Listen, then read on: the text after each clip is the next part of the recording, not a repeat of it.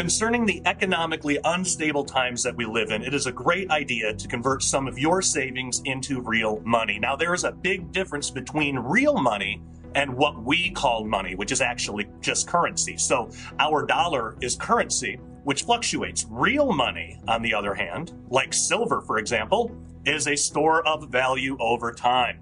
The best way to think of it is like this. If you had saved $1,000 in cash back in the late 60s, the late 1960s, that $1,000 would still be $1,000 technically, but it would buy you significantly less today due to inflation. Now, if you had saved that same $1,000 in silver back in the 1960s, today it would be worth around $28,000. So one of the best ways to protect your purchasing power is in real money, more specifically, silver. You can buy and have the metal shipped discreetly to your door, and what most people don't know is that you can actually convert your IRA or even a 401k into physical silver rather than having all of your life savings tied up in the paper fiat system, which is subject to hyperinflation. Go to dailyrenegade.com and click on the Cornerstone Assets Metals banner. This is the only company that I personally trust with this kind of thing. Click on that and sign up to get your free silver report today. One of the financial experts will speak with you to find out the best way to protect your savings going forward in these uncertain times.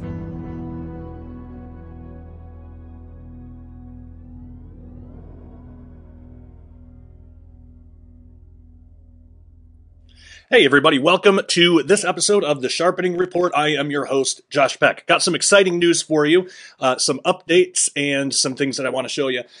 So first off, today we're going to be talking about the Dead Sea Scroll calendar, the Essenes, what their whole deal is. And the reason why is some people have been asking.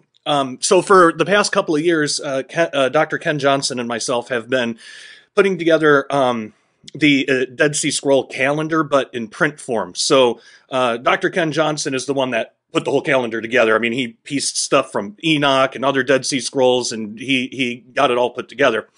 All I did was just come in with some very minor Photoshop skills and put together the calendar in print form. And we have the 2023 calendar now available, which Christmas is coming up, makes a great Christmas present. People will absolutely love this. And I'm going to get into why the calendar is so important a little later. That's what this episode is about. But first, I wanted to make mention of that, and I wanted to show you, if you are interested, how you can get a hold of it. The easiest way is just to go to dailyrenegade.com, and I'll even show you. There we go. Minimize that. So this is the Daily Renegade homepage right here. So you can go here and scroll down and click on this image, and that will bring up the Dead Sea Scroll calendar. Now we have different options available. So there's just the standard wall calendar, which comes in a few different sizes. So you can get just a regular wall calendar, extra large, jumbo wall calendar. You can get the PDF version of it, and then you can even pick which binder you want, which is pretty cool. But what's really exciting is this year, what makes this different is we have Ken Johnson's circle calendar available. And just real quick, here's this is the poster calendar. This just has the Dead Sea Scroll calendar and then 2023 on each side. But we have a version of that with what Ken Johnson did, this circle calendar, which is over here, and I'm going to show you in a second. But what makes this special is this actually shows all of human history from the perspective of the Essenes. And I'm going to show you exactly how all that works. Well, I guess right now. So at first glance, this might look confusing, but all you got to understand is, for right now, and I'll get more into it later, but the Essenes had a view of human history that spanned 7,000 years. And they split this 7,000-year period into ages, into 4 different ages. The first age was called the Age of Chaos, and that was 2,000 years. Each age, as you can see right here, is 2,000 years. Age of Chaos was from creation to the call of Abraham. And then there was Age 2, the Age of Torah, which is another 2,000-year period. And that was from the call of Abraham to 75 AD. And then there's the Age of Grace, which you see here, which is another age. And that's the age that we find ourselves in today, the church age, the age of grace, which, according to the Essene, technically started in 75 AD and presumably will go until 2075. And yes, we will be talking about that in a moment. And then after that is the millennial reign. And that one is a half age, 1,000 year. It's a Sabbath. So they modeled their entire view of the whole span of human history as we know it, basically like the calendar week. So there were 7 1,000-year periods, and 2 of those equal an age. Now, what's cool about this is it doesn't only show you the ages, but it shows the other ways that the Essenes would break time down. So they, like how we have decades and centuries and millennia, well, they had Shemitahs, which were a 7-year period. They had Jubilees, which was a 50-year period. And they had Onas, which was a 500-year period. So there would be 4 Onas in an age. So if we look at the age of chaos here, Ona 1, Ona 2, Ona 3, Ona 4. These are 500-year periods. And then up here, you have the Jubilees. There would be 10 Jubilees in each Ona, because a Jubilee is 50 years. So here, it says right here, Jubilee 1 through 10. So that's the first 10 Jubilees of human history in this first 500-year period. And then it just goes around like that all the way to the end. There will be a total of 140 if the Essenes are right and if we're understanding their calendar correctly. So that's what this ring is. This ring is just to show you what this is. And then above that, this is how the Jubilees actually break down. So a Jubilee is a 50-year period. It goes 49 years, but then there's this 50th year, which is the Jubilee year. That's kind of in the middle. And then you can see how the 7-year periods, the Shemitahs, break down into these 7-year periods. So with this circle calendar, you really get all of human history. Now, what's really interesting is where are we at right now? Well, if the Essenes are correct, if we're understanding their calendar correctly, we are. So this purple area here, this is the millennial reign. Look how close we are. We are at the 12th Ona. We are right there, second to last Jubilee. We only got one more. And that final Jubilee starts in just over a couple of years, just over 2 years now, 2025. And so it says right here, this is the Jubilee count that we're in, but we're in this one specifically. And you can look over here, and this is the exact year that we're in of that Shemitah. So that is really interesting and pretty mind-blowing. So this would be 2023. I know technically at the time of this recording we're in 2022, but we're close enough. This is a 2023 calendar. So this is 2023. So you got 2024, 2025. That would be the end of our second to last Jubilee, and then we got one more Jubilee after that, if the Essenes are correct. And this also tells you the year as the Essenes would have seen it. AM meaning Anno Monday, which is like year of the world, but they would recognize it as we are living in the year 5,948.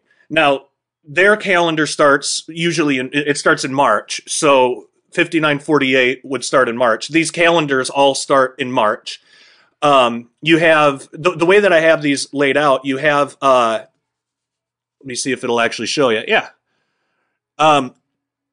So you have on the top, you have and it's not cut like that in real life, but, at least it better not be, but, you have the start of their year. And then on the bottom, you have our actual calendar. So really, really interesting. And again, these make great gifts. People will absolutely love them.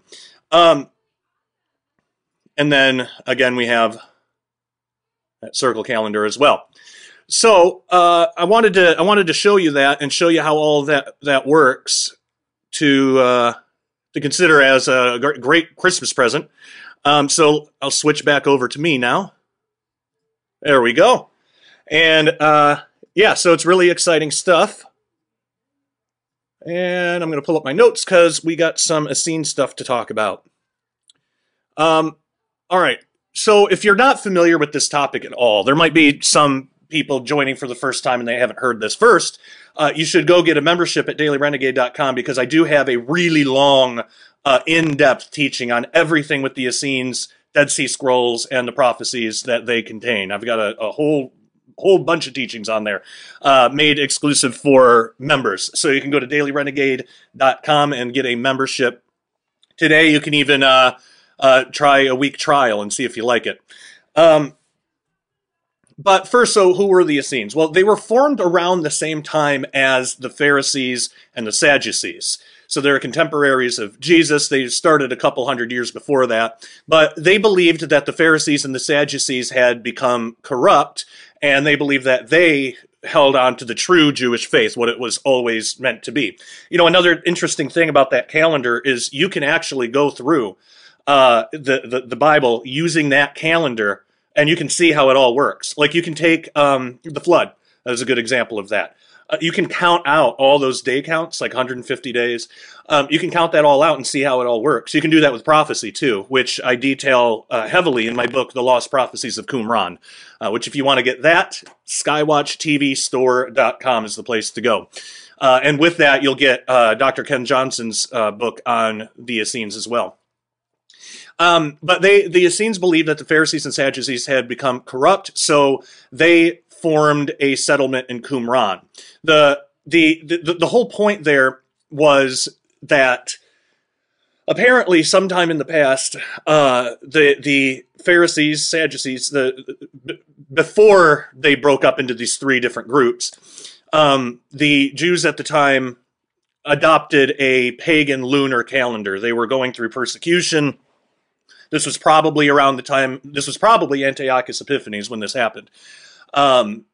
Because if you look at their ancient calendar, it aligns with the lunar calendar that the Pharisees and Sadducees adopted. This is actually how they became Pharisees and Sadducees. It actually aligns with the modern Jewish calendar today, which is why it's so different.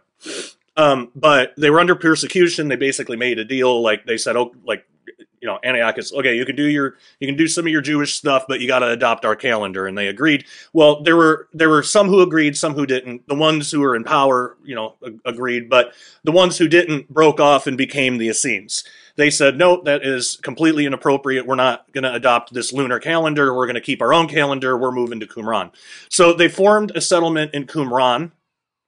They wrote and kept the Dead Sea Scrolls. And they were still around during the time of Christ. They actually called the Pharisees the sons of darkness.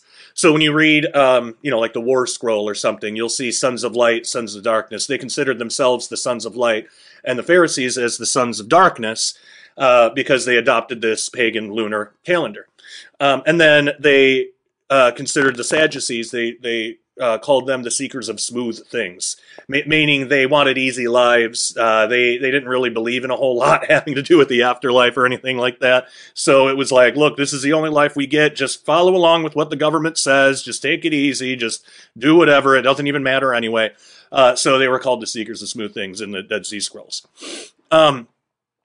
So there was a time of 400 years between the Old Testament and New Testament, and the Dead Sea Scrolls really helped fill that in. Now, I don't consider the Dead Sea Scrolls as canon. This isn't. We shouldn't take these as inspired text from God. It's good history, and there's some really interesting stuff in there. There's prophecies in there, but for His own reasons, God chose not to include those in our Bible. So we have to respect that. That doesn't mean that they don't have value, though. There's still a lot of value in there. There's a lot of prophecies. They had a bunch of prophecies about the Messiah, and they knew exactly what to look for.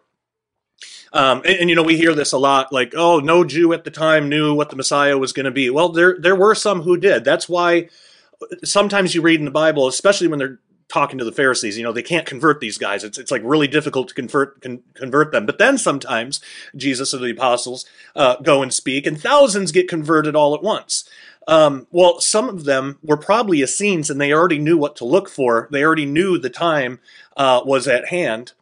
when Jesus said you don't recognize the time of your visitation, he was talking to the Pharisees. The Essenes knew because they had it in their prophecies in the Dead Sea Scrolls. And again, I go into lengthy detail in that in the Lost Prophecies of Qumran. But you read the Old Testament and everything kind of makes sense. You get what Israel's doing, you get what the Jewish faith was at the time, and you understand it. But then you get to Matthew, everything's totally different. There's all these factions split off, and everybody believes different things, and no one knows what's going on. Well, a lot of that time in between the Testaments is still a mystery, but we can fill in some blanks with the Dead Sea Scrolls and then some other history. But the Dead Sea Scrolls came into existence during that time, the 400 silent years, that's what it's called. So we can use them to tell us what happened during the two Testaments. Before the Dead Sea Scrolls, we only had some scattered history in things like the Talmud or the four books of the Maccabees and Josephus. That's all we had to tell us what happened between the Testaments, but the Dead Sea Scrolls have a lot more to say, which is super exciting. Another interesting connection is that John the Baptist may have actually had a connection with the Essenes. He might have been, he probably was an Essene himself, and actually he might have been at the time the one who ran the school of the prophets. So there's several reasons to think that this might be the case. So first, the Essenes believed that they were to fulfill Isaiah 40 verse 3 about the voice crying in the wilderness to prepare the way of the Lord. It's all over their documents, like their community rule, which is basically how they run their community, and then the Damascus document. It's all over in there that they felt called out to Qumran to someday fulfill that prophecy about the voice crying in the wilderness to prepare the way of the Lord. Well, what did John the Baptist do? He fulfilled that. He was the voice crying in the wilderness to prepare the way of the Lord. And that was a big part of why they went out to Qumran in the first place. And we find out that, again, John was a fulfillment of that prophecy. There's another interesting tidbit of information. I like what my good friend Dr. Michael Heiser says. If you're reading the Bible and you find something weird, it's important. So we read this weird detail that John ate locusts. Really strange. And when you read it, it doesn't explain why. Well, at the time, so John had a diet of locusts. As I show in my book, locusts were not a common food in Israel at that time, except for in Qumran. Where we actually find instructions in the Dead Sea Scrolls. There's actually instructions on how to prepare locusts for food. So it could be that including that detail in the Gospels, including that detail was to say, like, he's an Essene. He's one of these that eats locusts. They might have been known for that. So that's really interesting. Now, here's another thing. John's father worked in the temple, probably as a Pharisee, but for some reason, we don't see John following that tradition. Now, the Essenes were known for accepting other people's children into their community and raising them as their own, kind of like an apprenticeship type situation. So, imagine John's dad, he's working in the temple, this angel comes, he can't, he's freaked out, then he can't talk because he doesn't believe it for a while. He can't talk for a period of time. Well, that's going to convince him that maybe the Pharisee way is not the right way. It would be like today, we have, Baptists, Pentecostals, Catholics, Orthodox, we got all these branches, all these denominations of Christianity. So, sometimes we ask ourselves, well, which is the right one? It's not about which is the right one. It's just which is closest to what the Bible teaches.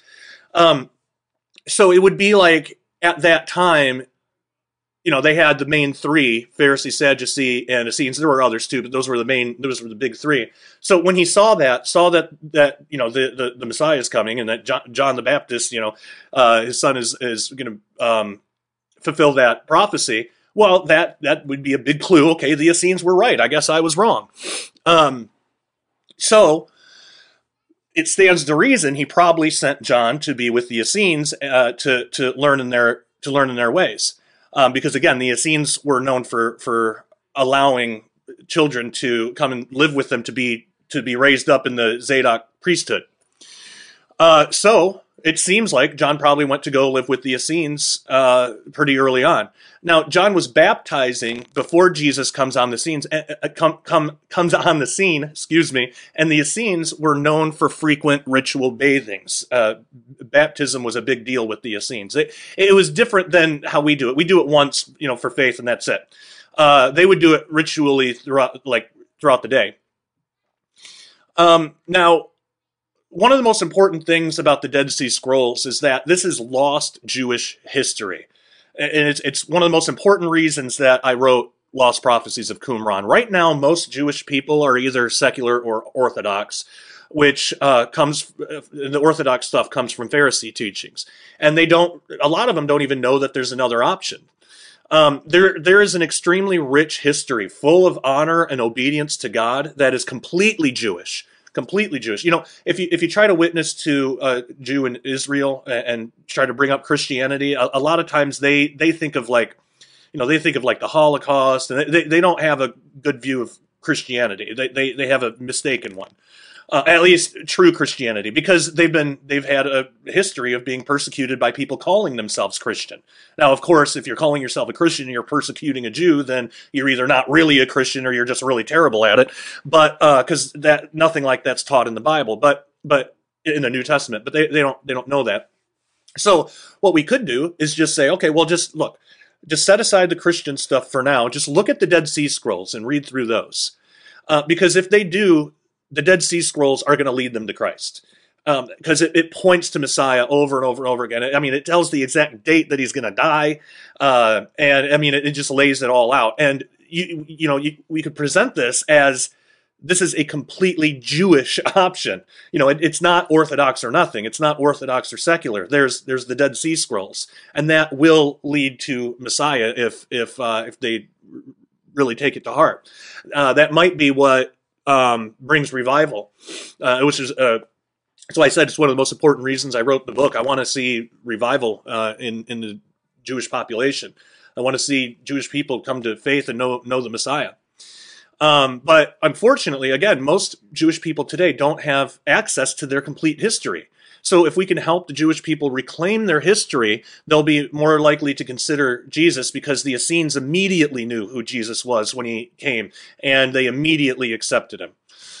So I got in a little bit of this. Why did the Essenes use a different calendar than the Pharisees and Sadducees of the time? Well, again, according to the Essenes, the calendar, the one that I showed at the beginning of this video, they were using the original calendar that God gave to Adam. So if we're understanding it correctly, then that is the calendar that the Essenes used that God gave to Adam. The Essenes would say that the calendar of the Pharisees was pagan and corrupt. And like I mentioned, apparently sometime during the reign of Antiochus Epiphanes, the Jewish leadership were required to use a pagan lunar calendar. Some went along with it, some didn't. But eventually the leadership in Israel did adopt the pagan calendar. And there's actually prophecies in the book of Jubilees. Jubilees was really important to the Essenes. There was a bunch of copies of it found when they discovered the Dead Sea Scrolls. Probably, I think, more than any other book. At least of extra biblical texts. It was more than any other book, but it might have been, if I remember right, it might have been more than any other book. But there were even prophecies in the book of Jubilees that talks about when ancient Jewish leadership would abandon the real calendar. So they even saw that as a fulfillment of prophecy. And the Essenes claim to have kept the original calendar. And like I mentioned before, you can find this calendar in the Bible itself. You can take this calendar, put it to the test, and you can match up all these day counts. So, like I mentioned, if you try to map out the events of Noah's flood on any other calendar in existence, it doesn't work. You'll always be a day or two off somewhere. But on the Essene calendar, it matches up perfectly. Same with the events of Moses and his meeting with God. The day counts do not work on any other calendar, but on the Essene calendar, it works out beautifully. I literally used the calendar, the print calendar, and counted off days for my study into this, and it fits. Now, most relevant to us today, I believe it is the Essene calendar that end times prophecy in the Bible is based on. In my book, in the Lost Prophecies of Qumran, I go through several future prophecies from Daniel, Revelation, and others to show how these day counts line up perfectly with the Essene calendar, with events even falling on feast days. Now, the feast days on the Essene calendar are a little bit different. They're slightly different days than on the modern Jewish calendar. So, when a lot of people are saying, well, maybe the rapture is going to happen on the Feast of Trumpets, maybe, but if you were going to go with that, you'd probably want to know what that exact day is on the Essene calendar rather than the Pharisee calendar. So I go through all that in the book. So, like I said before, the way that it's broke down, we have millennia, centuries, decades, and years. The Essene had ages known as jubilees, shemitahs, and years. And now, if that calendar is correct, and again, I get blamed for this in comment sections a lot. I'm not setting dates. I'm putting out a possibility. I'm not saying exactly this is when Christ is going to return or anything like that. I say that in the book too. I actually have a whole section on that. It's exciting. It seems like time is short, but we can't pinpoint an exact day. But if the calendar is correct, then the Essenes would say our age doesn't end until 2075. So does that mean that we won't see prophecy being fulfilled until then? Well, no. Think in terms of jubilees, 50-year period. So the next jubilee will start in 2025 and then go until 2075. That's going to be the last jubilee of our age. So we have a 50-year period. Now, we have a rapture that could happen at any time. For those of you who like me, believe in the pre-trib rapture. If you don't, that's totally fine. You're welcome here. It is nothing that I would fight about or argue about at all. But so we have the rapture. That could happen at any time. But second, think of this. Think about the last jubilee in the age of Torah. Well, that would have been from 25 AD till 75 AD, just 2 or 3 years after the temple was destroyed. And that couple of years, I go into the book what that's all about. But because there was actually, the temple being destroyed wasn't the final end of the Pharisees and the way that things were being done.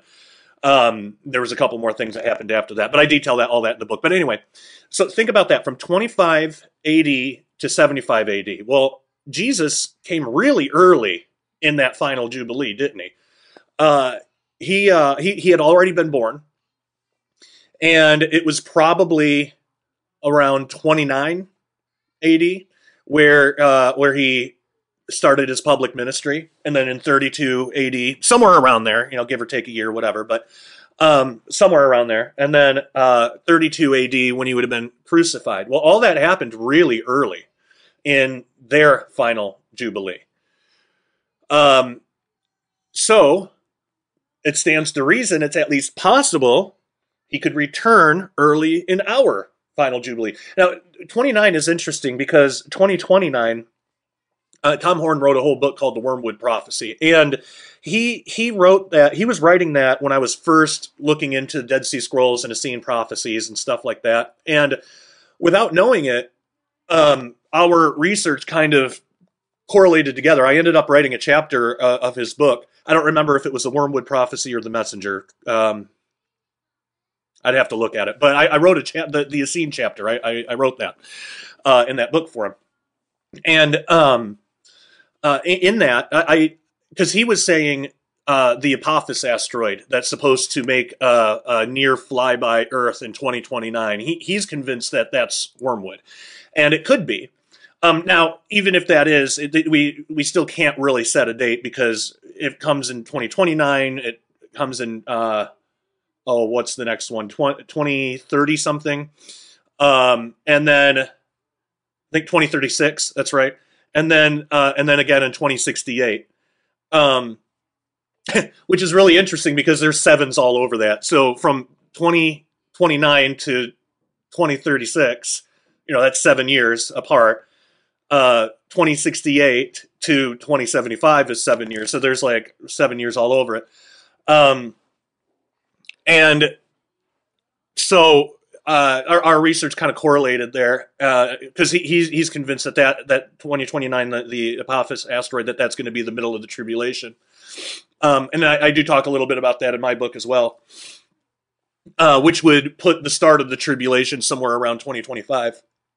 Now, again, we're not setting a date because we don't know for sure. There's several options. We have a 50-year period to work for, and that's only if we're even understanding the calendar right. We might be wrong on all of this. So, I'm perfectly willing to admit that, and we do have to have, we got to be careful when we talk about these things. I'm not saying exactly that something's going to happen. We don't know. And I even say in the book, if I was a betting man, that the safe bet would be that nothing's going to happen. That the day is going to 2025 is going to come and go with no incident. That would be the safe bet, because nobody's ever gotten it right when they've tried to predict this stuff. So I'm not trying to predict it. I'm just trying to relay what the Essenes said to the best of my understanding. So yes, we do have a 50-year period, but does that mean that we have to wait all the way till 2075 for a return of Jesus? Not necessarily. There's several different ways that this could pan out. First, you can have the rapture at any time. If the tribulation and the return of Christ did happen early, which it could, Christ could come back. Well, how long is it going to take to cleanse the temple? Actually, we do kind of have an answer to that. I think that's, I got to go and read it again, but one of those day counts, and I think it's the 2,300 days. I think that the extra time was for the cleansing of the temple. But how long is it going to take to build that city in Ezekiel that we read? The last few chapters of Ezekiel describe this enormous, beautiful city and this huge temple. How long is that going to take to build? Because I don't believe that Jesus is going to come back and just clap his hands and everything's different. Some stuff will be like that, but I think I think he's going to work through us. We're going to help build it, or we'll be in our glorified body. So I don't know if we will, but the human beings that put their faith in Christ during the tribulation and are allowed entrance into the millennial kingdom, maybe they build the city. How long is all that going to take? I could see that taking a few decades. Plus, how long does it take for everybody to learn what the new rules are? I mean, in Zechariah, it says that everybody has to show up, or at least the leaders of the countries, not like every single person in the world, but like the representatives of nations and stuff have to show up to tabernacles in Israel. And what happens if they don't? Well, they get judged immediately. They get plague or they get drought. Well, how long does it take to teach everybody the new rules? How is all that gonna pan out? I could see that taking a while. I mean, this is a big change. Jesus is back. He's going to be ruling over the earth now. Nobody can stand against him. He's going to be judging everybody like immediately. Oh, and even the judgments themselves. How long does that take to judge everybody? The rest of the non-believers who survive, there's probably not going to be a whole lot of them, but there'll still be a lot. How long does it take to judge every single one? So there's a lot of things that could take a lot of time. So I could see if the tribulation does start that early, and it might, but if it does, I could see all of that taking that time until when everything is finally ready, then finally at 2075, we can start the millennial Sabbath, the millennial reign of Christ. Because the church age was like that too. So technically, according to the Essenes, 75 AD would have been the time when the church age officially began. But we know that it kind of began before that, though, because we have the Pentecost, the indwelling of the Holy Spirit, Christ's crucifixion. We would say the church age started around, 30-something AD, not 75. But for everything to be put in place for it to officially begin, the temple had to be destroyed. There were still some prophecies that had to be fulfilled. The Pharisaical system had to be completely done away with, which that did happen in 75 AD. That's when it was decided that, okay, we don't have a temple anymore, so we can't do temple rituals. So prayer and just living good, that's good enough. And that's kind of what you got with modern Orthodox Judaism today. But that started in 75 AD. So you can see how, even though it kind of got a head start, and every age is like this, even though it got like a head start, there was still time. There was like cleanup time. There was time to clean everything up so it can actually officially begin. I think it could happen that same way. It could be that Jesus comes back early on in our final Jubilee, but there's some time for cleanup. And then at 75 AD, or 2075 AD, excuse me, that's when we can officially begin the millennial reign. So that's one way it could pan out. It could also pan out that there's a rapture, and then there's decades before the beginning of the tribulation. Some people might be thinking, what? That's insane. Well, we have to remember the rapture is not what begins the tribulation. The signing of the covenant with many, the Antichrist signing that covenant, that's what begins the tribulation. That's what officially begins the tribulation. So it could be that there's a rapture, and then, and think about how deceptive this would be too. Like, because you read in Revelation, it's like they're seeing all these cosmic signs, but then in the very next chapter, they're right back to being unrepentant. What's going on? Well, imagine if the rapture happened today. Most people that are left behind have heard of the rapture. I mean, there was even a ridiculous CNN article about rapture anxiety and how, we Christians, by talking about the rapture, we're just basically abusing people, which is just totally ridiculous. But so everybody's heard of it. And there is a huge misconception that the rapture is what begins the tribulation. Most non-religious people, most people who don't study this, even a lot of Christians, think that. So if the rapture happens, probably for a while, people might be thinking, oh my gosh, that's the rapture. And you'd probably have a lot of people get saved immediately. But now imagine though, a year goes by, a couple years goes by, nothing's changed. 3-4 years goes by, 7 years goes by, no return of Christ, no fulfillment of prophecy. After a decade, those people the people who remained in unbelief are going to think the Christians who repented after the rapture, they're going to think, well, they're just being silly. That must not have been the rapture. That must have been something else. And I'm sure they'll have answers for it. But now imagine even longer. Now imagine 20, 30 years goes by. Now you got kids that were born after the rapture grown up into adulthood. And so they don't have the same respect for that worldwide cataclysm that somebody who lived through it would, which would make it a lot easier for them to mock Christians who became Christians after the rapture. 30 years goes by. It's just like how I respect it, but I can't identify with World War II because I wasn't alive. Now I did live through 9/11, so I have a different perspective on that because I actually have memories tied to it. Like I remember being in school and hearing the news during lunch.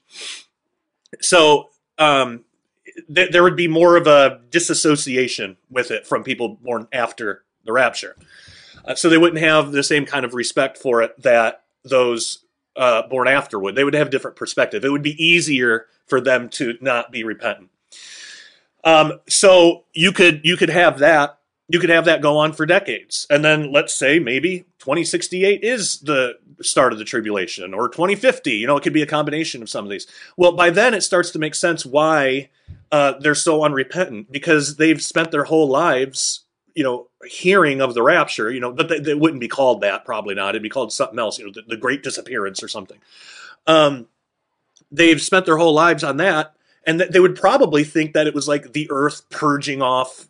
There's probably going to be some kind of New Age explanation for it. And another reason I think that too is because once the restrainer is removed, that's the Holy Spirit in us. The restrainer is removed. He's taken out of the way. We get to go with him. When the restrainer is removed, the kingdom of darkness has a foothold again, which means all sorts of witchcraft and sorcery is going to be possible again, just like it was in the Old Testament. I mean, when Christianity started to spread, we get this in the book of Acts. Paul rebuked the oracle, and she couldn't talk to. She couldn't talk to. Well, I think it was Apollo. She couldn't talk to Apollo anymore, and the townsfolk were really angry about that. Well, that was a common thing in church history in the early church. As Christianity spread, there's ancient accounts from like Lactantius and stuff. There's ancient accounts of how oracles couldn't speak to their false gods anymore. It put a it like dampened the kingdom of darkness. It like tamped it down to it restrained it. Restraining is the perfect word for it. And that's why we don't see the level of crazy, insane magic today that you read about in the Old Testament, like the magicians of Pharaoh. I don't believe that was just like parlor tricks. I think they actually were able to do that through the power of Satan. But God was showing that obviously God's way more powerful than that. So these kids, these people, they're going to be born and be brought up in a world that now magic stuff is possible. They're going to assume that the rapture was just something like that. Like, well, the earth was just purging out the bad guys, basically, because that's how they look at us, is getting rid of those who don't want to evolve. Because they're in New Age. I came out of New Age. I spent years in New Age. Not in it anymore. I totally repent of all that. But there is a teaching that someday the earth is going to want to evolve people, enlighten people, and those who can't be enlightened or can't be evolved or who are unwilling, something will happen to them. They'll be purged somehow. And so, I mean, that's how they're going to explain it probably. Well, all this magic stuff was, this is us. We're evolving. We're becoming enlightened. And those people that disappeared that are just gone now, they couldn't evolve. They weren't enlightened enough. Not like us. I mean, see how that can speak to their pride? They're going to think that this magic ability comes from them. So you can see how deceptive that would be. And then that's why it says they repented not of their murders and sorcery. So that's another way that this could happen. Because another point too that I want to make, the Essenes believed that time in heaven worked the same as time on earth. Now that doesn't mean that God himself is bound by time, but that time for like the angels and people in heaven, that it runs parallel with our own. It's the same time. It's time for everybody. And that's why they believed, this is actually why they rejected the lunar calendar, because they said that it was incredibly important that the rituals and the feast days and the sacrifices, they all had to be done on certain days, because the angels were doing similar things in the heavenly temple, in concordance with human beings. Now, obviously, angels aren't sacrificing anything, but they're doing some kind of rituals up there. What they're doing, we get little bits of in Revelation 8, how the angel had the censer and everything. That's the Day of Atonement.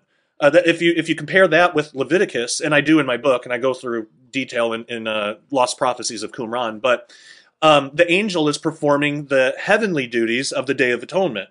And they now we don't know the whole story of why, but it seems to have something to do with helping humans in service and helping them, doing something. But we read about that.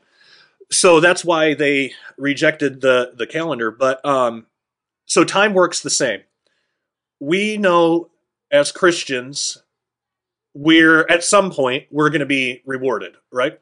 Well, how long is that going to take to get through every single Christian? I mean, it's hard to say, because we don't know how long that process takes. We don't know if it's like, a flash before your eyes and you just kind of remember everything in your life, and then you see your works there, and some are burned and some not. Or if it's like you sit down and talk with Jesus for a while about your life and kind of go through everything. We don't know how long that's going to take, but we know that throughout the past 2,000 years, there have been a lot of Christians. So that I could see that taking decades. We might get raptured, and there might be an angel that says, "All right, here's your ticket," and in 27 years and 3 months and 6 days, that'll be your time. At this time to meet with Christ. We don't know how it works.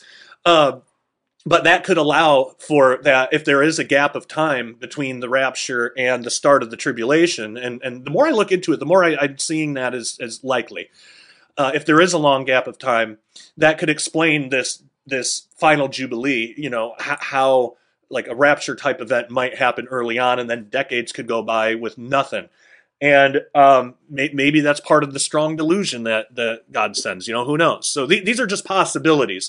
So don't let it discourage you that the Essenes believed that 2075 was the end of our age. That, for one thing, we don't know if they were right. We don't know if we're understanding the calendar correctly. We don't know. We could be a couple years off. This is a lot we don't know. So it's impossible to say for sure. But even if all of that is right, don't let that discourage you, because stuff can still happen really early on. And if the past age is any indication, the age of Torah, then we can expect that it could be the same in our own age. Stuff could happen early on in the beginning of our final Jubilee, which again starts very soon. We only got a couple years left. So that's just some different ways that this could pan out. Now, what I don't want to happen is I don't want people to hear this and get really excited about it and then start thinking that they need to become Essenes now or something. Now, because there is a danger in following the Essene way too closely, because again, they were human beings. They were the closest to the. Okay, it's like this. Jesus was not an Essene. All right. The Essenes were followed more closely to the types of things that Jesus was teaching, but they weren't perfect. Jesus wasn't an Essene. He came and instructed the Essenes, and the Essenes, by and large, accepted him more readily than the Pharisees and Sadducees. So they weren't perfect. But the great thing is, the Essenes were mainly the ones who accepted Jesus and spread the gospel. So we already come from the Essenes. Oh, yeah, and that's something that's really cool about them too. And then I'll get back to that. But there's this question. There's this question in history. You know, where did the Essenes go? It just seems like they just disappeared one day. Where did they go? It's not a mystery. They accepted the gospel and they took the Great Commission seriously, and they went out and they preached to the nations because that was their new mission. And they left some of the Dead Sea Scrolls behind. Now, why they did that, I don't know, but they probably took copies with them and just left some behind. But they became Christian and they were doing the Great Commission. That's why they left. That's why they disappeared. They didn't like just disappear and vanish out of thin air. Some of them probably got out of there before the temple was destroyed, because there's obviously prophecies about that. So they would have known that was coming. But by that time, most of them were probably already out preaching. So we come from the Essenes already. All right, so nobody has to go and become an Essene. Like, we already come from them. Just being a Christian, you're already of that family, which is really cool to think about. So we'd already come from the Essenes. But like I said, the Essenes were not perfect people, as none of us are. So there is a danger in idolizing them to the point that we begin to try to do their same rituals, because Christians should act like Christians. And reading the Dead Sea Scrolls and seeing how Christianity began in the first place can help out a lot, but we shouldn't regress back to doing things the way that they were done before Jesus came the first time. The Essenes were waiting for the Messiah's first appearance. We Christians are waiting for his second. So we definitely have commonality with them. The Essenes are our origin story. But we are not called to follow the Essene way. We're called to follow Christ. The Essene way did become Christian, but we would just call that Christian.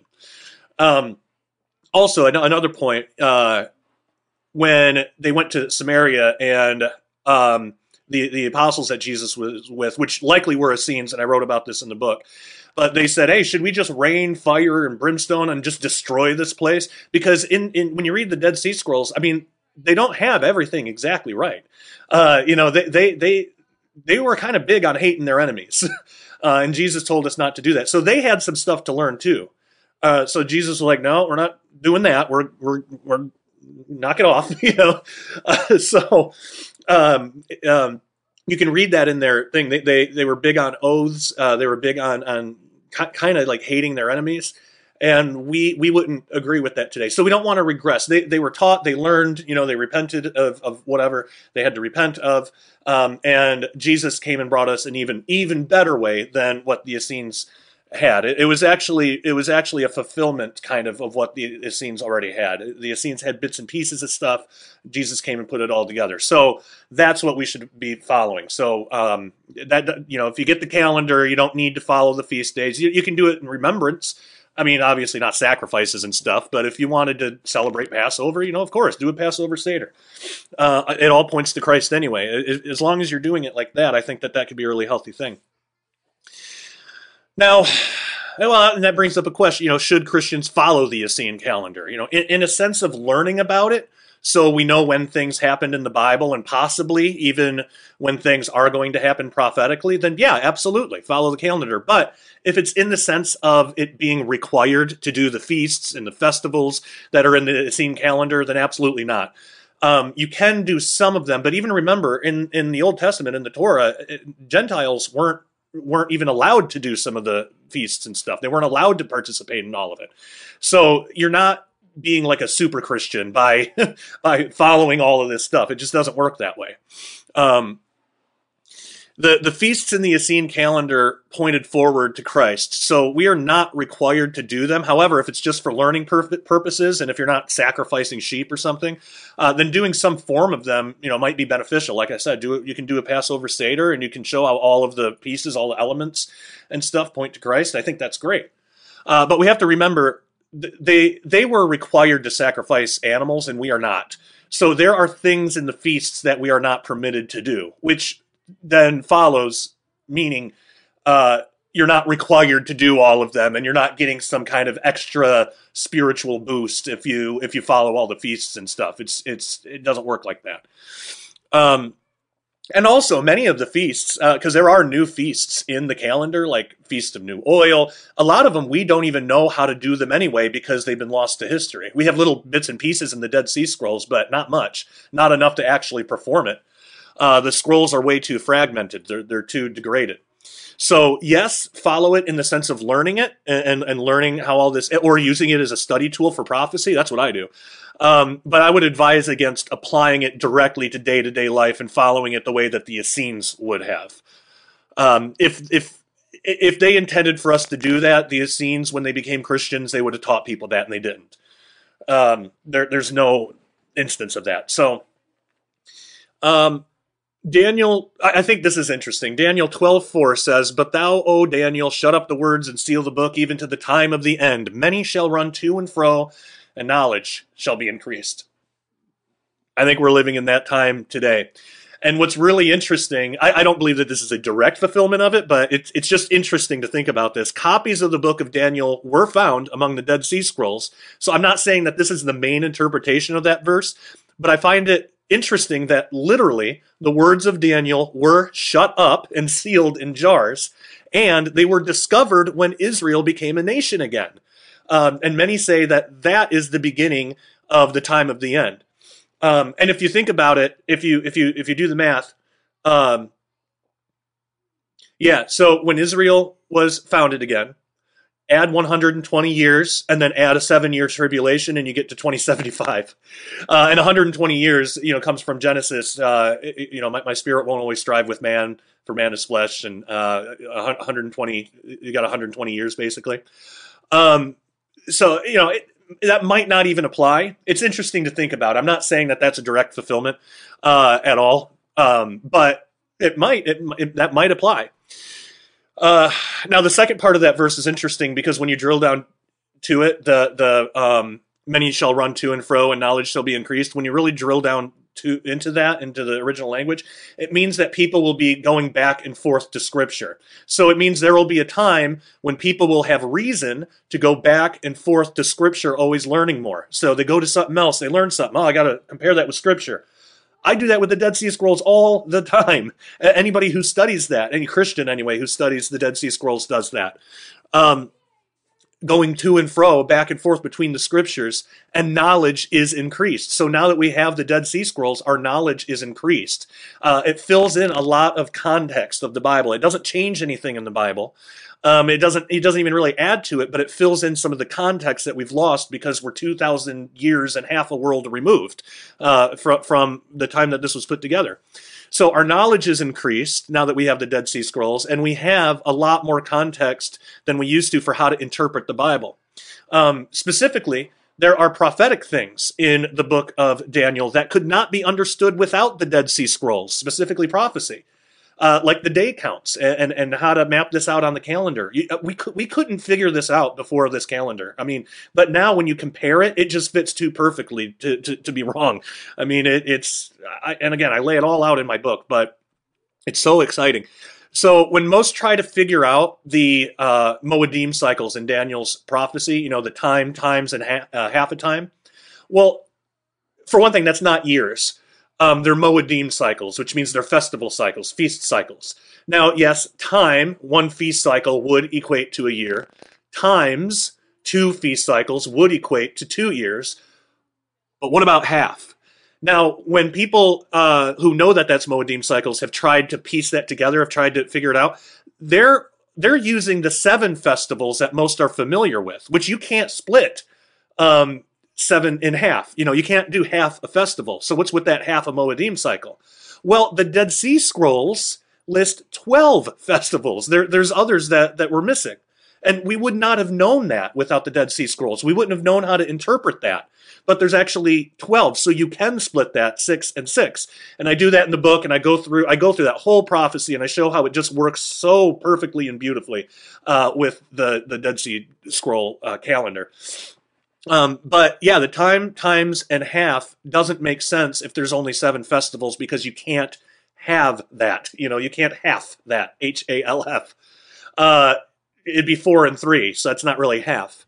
You can with 12. And you can't have half a festival. Half a festival isn't a festival. Then it's not complete. It's not done. So that's just one example right there in the book of Daniel, where that prophecy is something that we can only now understand, that we would have had no way to know without this calendar. So that to me is just really exciting. Now, most are familiar with the idea that the Jewish feasts and festivals all point prophetically to Jesus, but the Dead Sea Scrolls describe these extra feasts that aren't in the Bible. And what are these? Well, most know about the 7 feasts that Orthodox Jewish people observe today, but the Dead Sea Scrolls, as I said, have as many as 12. And some of these new feast and festival days include first fruits of new wine, first fruits of new oil, head of the year. There's a whole bunch of stuff in there. I dedicate a bunch of time in the book to it, Lost Prophecies of Qumran, but they're really interesting to study. We don't know a whole lot about these, but the little bit that we can piece together, we can see how they might fit, how Jesus might have fulfilled those too.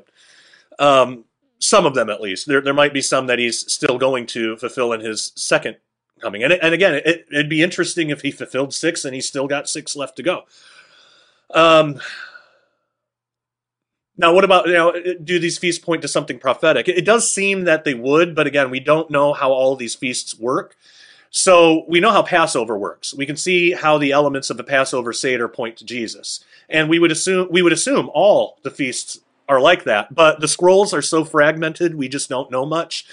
From what we can gather, it seems like the Festival of New Wine had something to do with marriage and weddings, possibly pointing to the church being the bride of Christ, or perhaps even the union of Jew and Gentile under Jesus, something like that, maybe. The Festival of New Oil seems to have to do with prophecy, but we just don't know much of anything about the actual elements of the feasts. What does seem to happen a lot, though, is when you map out the day counts from Daniel and Revelation with the Essene calendar, a lot of prophetic events happen on some of these new festival days. So they're important, and I believe information about them will be discovered. More information will be discovered in the future.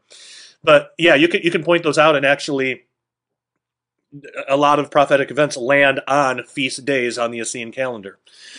And in the book, I try to piece together a prophetic timeline. It's still a work in progress. I got the foundation done in the book, and I've gotten some more work done since that time. But there's still some more to unpack. But Lost Prophecies of Qumran, if you're interested in a prophetic timeline of like the tribulation, that's a great resource. That should help out a lot. Because first I discovered, at this moment in time, obviously, it's impossible to know for sure when the rapture will happen or when the tribulation will start. So we don't know.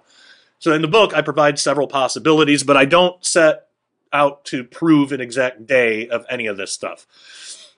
But, so that being said, I did discover that the day counts and the festival cycles from Daniel and Revelation all seem to work absolutely perfectly on the Essene calendar.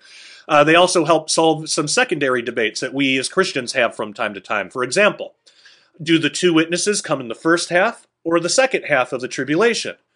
If we believe the Essene calendar, they have to come in the first half. Otherwise, the prophetic day counts do not work, because the Essene calendar has what's called a leap week. So every 5 or 6 years, they add a week to reset the solstice or whatever. I map it out in the book, but when you have a 7-year period, there's going to be a leap week in there, and when you map it out, you find out that the two witnesses must come in the first half, because that leap week throws off the counts if they come in the second half. So that's something that we can now know, which is really interesting. All right, I think we're going to call it good here for free. Now, if you want to get the rest of this episode, and we're going to be talking about some really interesting stuff, so you're going to want the rest of this episode. If you want the rest of this episode, head on over to dailyrenegade.com and get yourself a membership. It is only $10 a month or $100 a year. If you can afford to do it, I suggest doing the $100 a year. Hey, it makes a great Christmas present. Get somebody a membership. I recommend doing the $100 a year because it's technically cheaper. If you do it month by month, after a year, you'll be spending $120. But if you do the year, that's only $100. So it's like $20 off. It's kind of like getting a couple months for free. Dailyrenegade.com, get a membership. And you can even try a week trial if you want to try it out, see if you like us. I will mention again, just real fast, we still need to get the website fixed. And it's not that it's broken. It's just some people on some browsers, not everybody, not every browser. Some people on some browsers, what happens is they'll log in and then it just takes a minute for it to bring them into the website. That's really the only issue. There's other things that I want to improve on. Like, I don't like that our videos don't have hyperlinks. So if I want to, if somebody asks me, where can I find this video? I can't send them a link because it's just a playlist. So we're trying to raise money to get all that fixed. We do that with memberships. So the more memberships we get, the closer we are to being able to do that. But just if you log in, and if it looks like it takes you back to the login page, or if it's just a white screen, just let it sit for a minute. It will bring you in. It's just it's because we have so much content on the website that the server literally can't keep up with it. So we are going to get all that improved. We're going to get all that fixed for you guys. But just in the meantime, if that happens, that's what you do. Just let it sit for a second, and it'll bring you in. And then after that, everything's fine. It doesn't do that with every page. It just does that at login. So, but that's really the only downside. The upside is plenty of content that there is to watch. There's lots of free stuff. We got free movies on there, free documentaries. Documentaries I've never even released in DVD form ever. I have on there.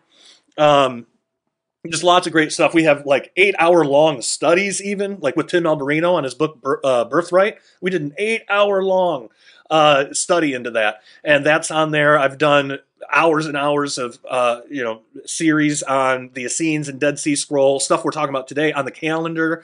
If you want more information on that, it's all there. dailyrenegade.com is the place to go. So we'd love to have you. Please get a membership. That would be amazing. We'd love to have you as part of the family. So you can get the rest of this episode there. Once again, dailyrenegade.com. For everybody viewing for free on YouTube, Rumble, or wherever, thank you. Members, just again, hang on the line, and it'll roll right into the rest of the episode after a commercial or something. But for everybody else, thank you so much for watching, and please subscribe. And until next time, take care and God bless. Well, I do want to just initially say thank you to everybody who has supported us through Nathan's journey. For those who aren't familiar, maybe you're just joining for the first time. For the past few years, my son my very young son, he's 8 now, but he's been dealing with cancer and remission, and now he's in he's seeing a holistic health practitioner to cleanse his body from all the damage that the chemo did, which is actually really, really extensive.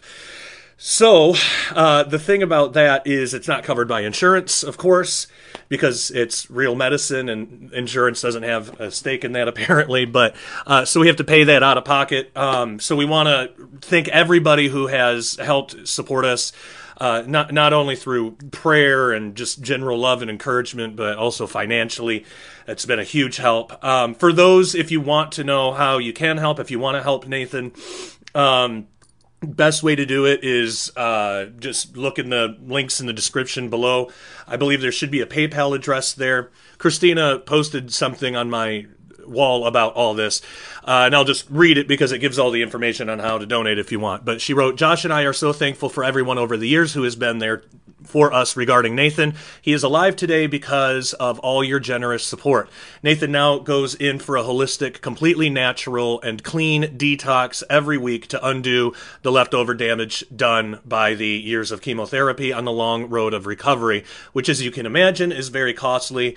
Real holistic, all-natural medicine tends to be. Insurance, of course, doesn't cover any of this, but like we tell Nathan, we refuse to put a price on his health. Nathan is getting better every day and loves his new natural health regimen. If you feel led to help us with Nathan's detox, we would be extremely grateful. The best way is either through PayPal or Cash App, and we also have a P.O. box listed below, and of course, we value everyone's prayers. Thank you so much for helping keep our little guy around. Nathan loves you all.